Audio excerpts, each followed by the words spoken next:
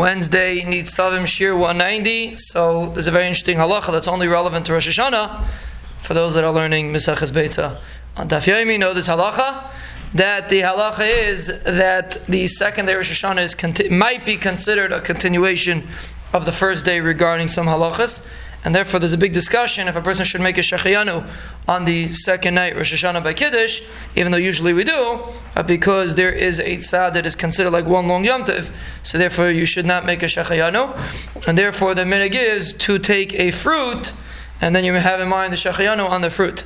Now, when you don't have to eat the fruit right away, you could eat it after hamaitzi, but the point is you should have the fruit there, and then you have in mind your shechayanu on the fruit, so therefore you are covering all your bases, and you make sure that even if you're not mechuyev in shechayanu, you have a shechayanu anyway. The Pais can say that even if a person does not have a fruit, he should still say shechayanu, because Mirka then we hold that you do make shechayanu second night Rosh Hashanah, but because we're chayshish, so therefore you get a fruit. Regarding a person forgets to say Alav Yaveh on Rosh Hashanah, there's a big discussion, because usually you have to go back if you forget Alav Yaveh because you're mechuyev to eat. But on Rosh Hashanah, a person can fast if he's fasting because of the din, so a person's allowed to fast. So therefore, you would not be mechuyev to eat necessarily. So if you forget Alav Yaveh, what do?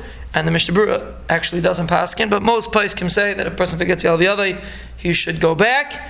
And therefore, if a person does forget, hopefully Rosh Hashanah will be the one day a year that we won't forget. But if a person forgets, generally most poskim hold that you do go back.